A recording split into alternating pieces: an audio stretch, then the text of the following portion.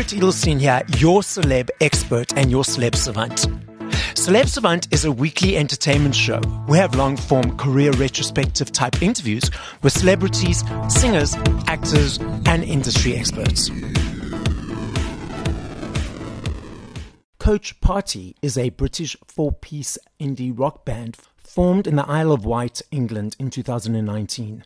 The band is composed of lead singer and bassist Jess Eastwood, guitarist Joe Perry and Steph Norris, and drummer Guy Page. The band has released 3 EPs, namely Party Food in 2020, After Party in 2021, Nothing Is Real in 2022, and a full-length album called Killjoy in 2023. Please note when I interviewed Guy from Coach Party for the podcast, the band were on tour, and Guy was in a hotel breakfast area. So the background noises you hear are the patrons enjoying their breakfast and food. Up next on Celeb Savant, we've got Guy Page from Coach Party. Where do we find you in the world? How are you doing? And what's happening in your life? Yeah, hi. Thanks for having me. We're just outside of Edinburgh. We're between Edinburgh and Glasgow in Scotland. Just grabbing some breakfast before we head to the show in Glasgow tonight. Where does the name Coach Party come from? Okay, well, we before we released our first EP, we were called something else, and we were basically like ready to launch as a new band, and we wanted to put like our past in the past and like start something fresh. And it was a horrible like 3-month process to try and get a new name. And Steph at some point just like blurted out, "What about Coach Party?" And retrospectively, we kind of thought, well, actually, it's quite funny because we come from a part of the world, the Isle of Wight in the UK, which still has like classic coach parties where like lots of people go and go and look at the apple farm and things like that on coaches. And we thought it just like sounded nice because it's quite nice to say Coach Party, but also just it kind of speaks for where we're from. Okay, so now let's rewind. First of all, to you and your personal journey in the music industry. So at what age did you decide, cool, I want to be an entertainer, a musician? And how did that progress to you meeting the guys from the band and then moving forward in that journey? 9 years old, there was a lad, well, a family moved across into a house across the road from my childhood house. And at the time, there was like no other kids who lived in the area. So we saw them like moving all their stuff in, and I saw this like young like lad, same age as me.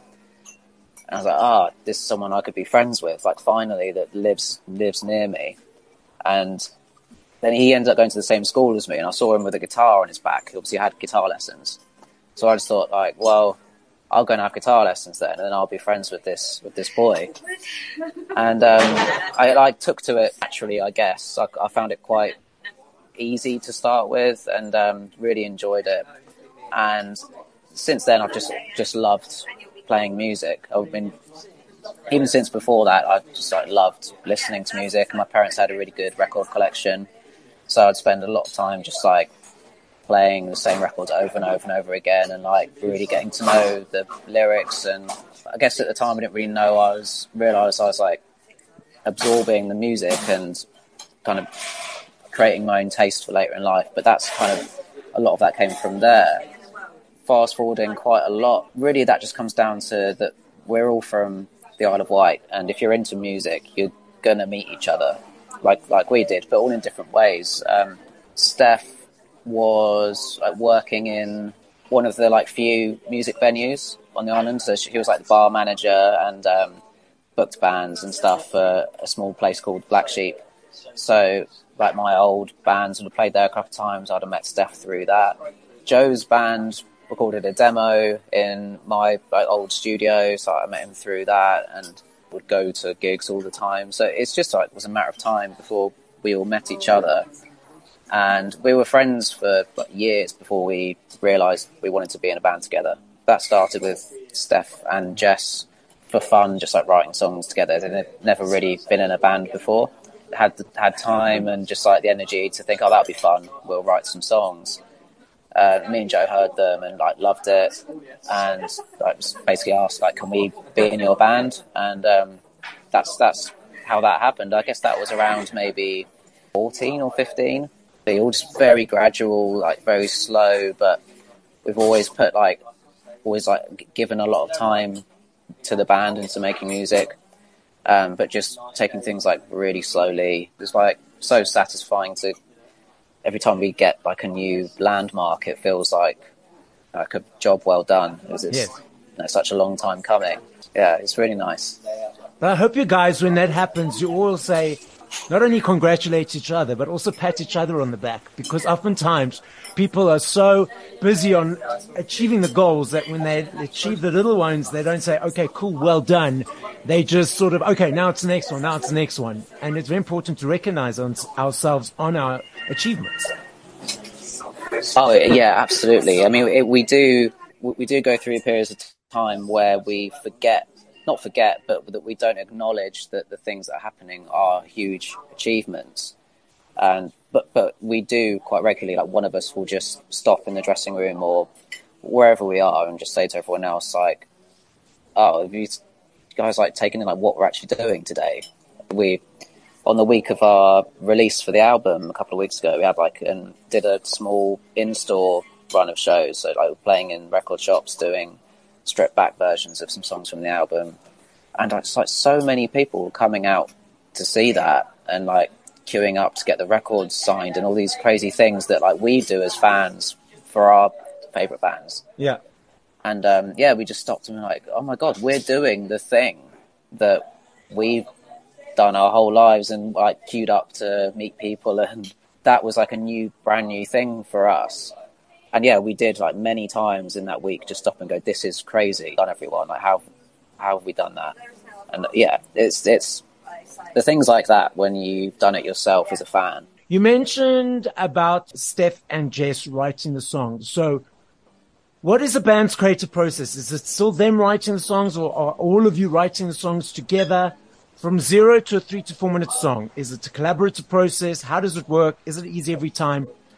Every song, especially now, is very collaborative. We all bring quite a lot to every song, and that's the case whether it starts in the rehearsal room from nothing. Like that can happen quite a lot, that someone will just play something by mistake or be playing something that's been in their head, and then we'll go, oh, let's just like work on that. And sometimes that can develop into a song within 10, 15 minutes. But then other times it can take months of like chipping away. Other times, like any one of the four of us can bring in like an entire song that we've written. But even then it goes through quite a rigorous process of us like finding out how it becomes like a coach party song. Those ones, when one person writes a song, it's usually quite a specific flavour that is like towards an extreme end of what we do. So for example, like Be That Girl's a song from Joe. It's like really on the extreme end of like delicacy for us.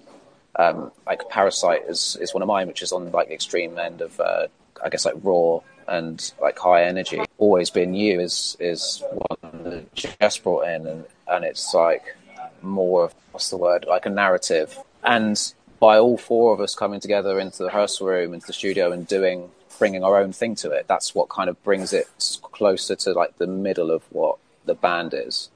So I think without any one of the four of us, it doesn't feel right. Okay. There's been a lot of times where like one of us isn't in the studio that day, and then when we turn up, say like Steph might turn up towards the end of the day and just come in with one idea that suddenly finishes it off, and you're like, now it feels right. Yeah, until all four of us have had a chance to do our thing, it's not right. So you mentioned a coach party sound. So for the people who are unaware of that, what is a coach party sound? In terms of our records, I put it down to like it's all quite real. The sounds themselves are quite organic, but like even the sounds which come from like electronic sources, like synthesizers or whatever, we try and like keep them realistic in a physical sense, that they go through like a guitar amp, or there's something about it that's like in the room. It's quite rare that we just like program a thing and then press play or anything. everything has to be like a physical sound that can actually hit you in the face. Because of that, like there's more imperfections than there is in other styles of writing and producing and all the rest of it. Okay. But I think that's something that means that sonically, anything that goes onto the record has our personality, because it's part of our equipment, just our tastes. You know, we want to hear it a certain way in the room before we press record. So, yeah, I think that just like embracing like imperfections, like as time's gone on, we do like things to be able to be like heavy when they want to be heavy, and like super delicate when they want to be delicate. So it's trying to make the most of extremes and being organic with it. Okay. Interesting you say imperfections, because imperfections allow it to be unique, because it gives it something that's different. Yeah, I mean, in this day and age, it's so easy to be perfect, and that's what's changed, I think, in the last, 20, 30 years, is that you feel like when you listen to a lot of like 70s and 80s productions, you can hear that they're like aiming for perfection.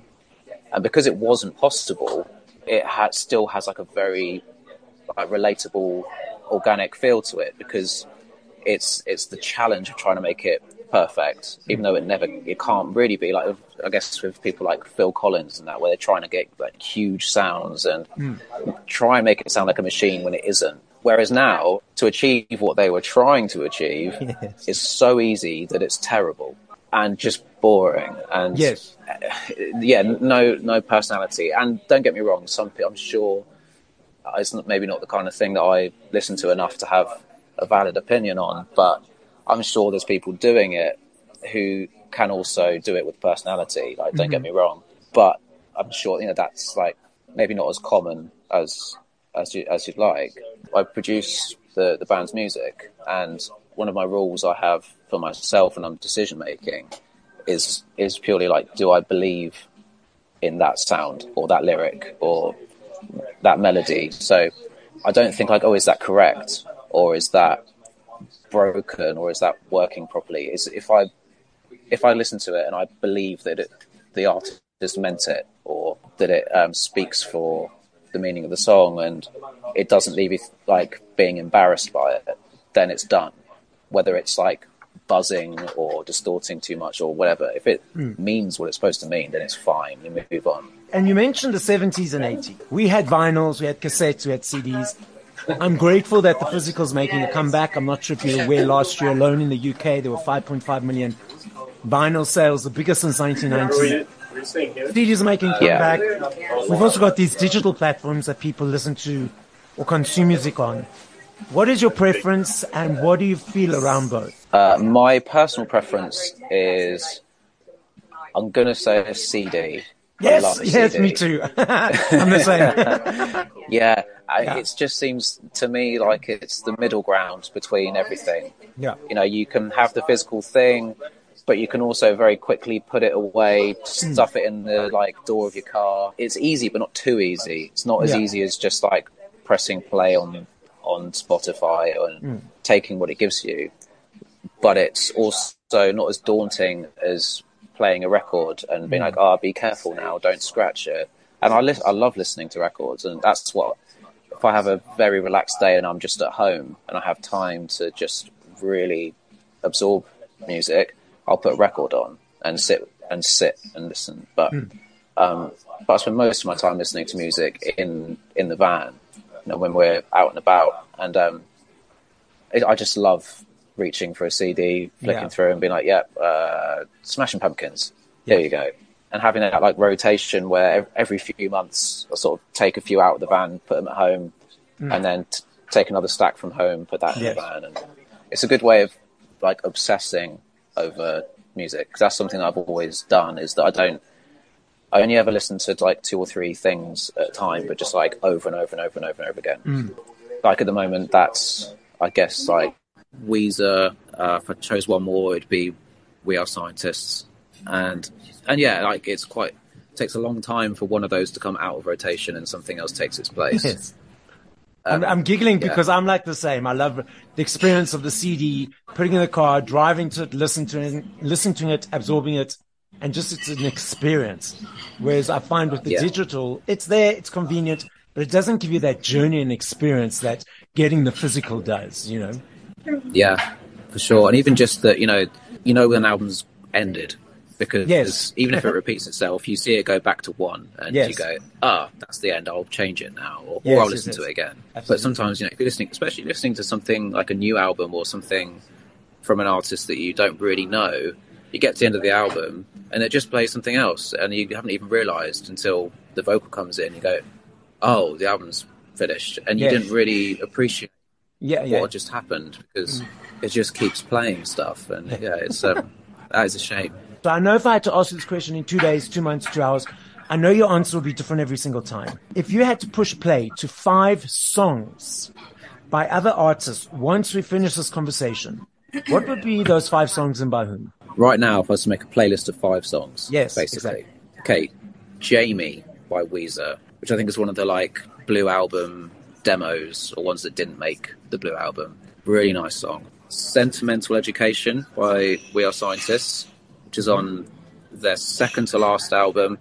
Not only do I really love the song, but it reminds me of what was my favourite tour ever, which was when we supported them. Okay. They were touring that album, and the live version of that song is so good.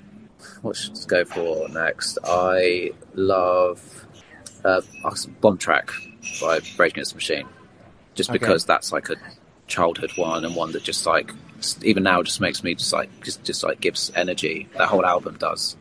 Just makes me want to do stuff. I don't know, change the world. So that's 3. Okay, let's have Always Like This, one by Bicycle Club. It's one that, as a band, we really like One by Bicycle Club, and it's one of those songs that we can put on in the van and everyone will like it. Yeah.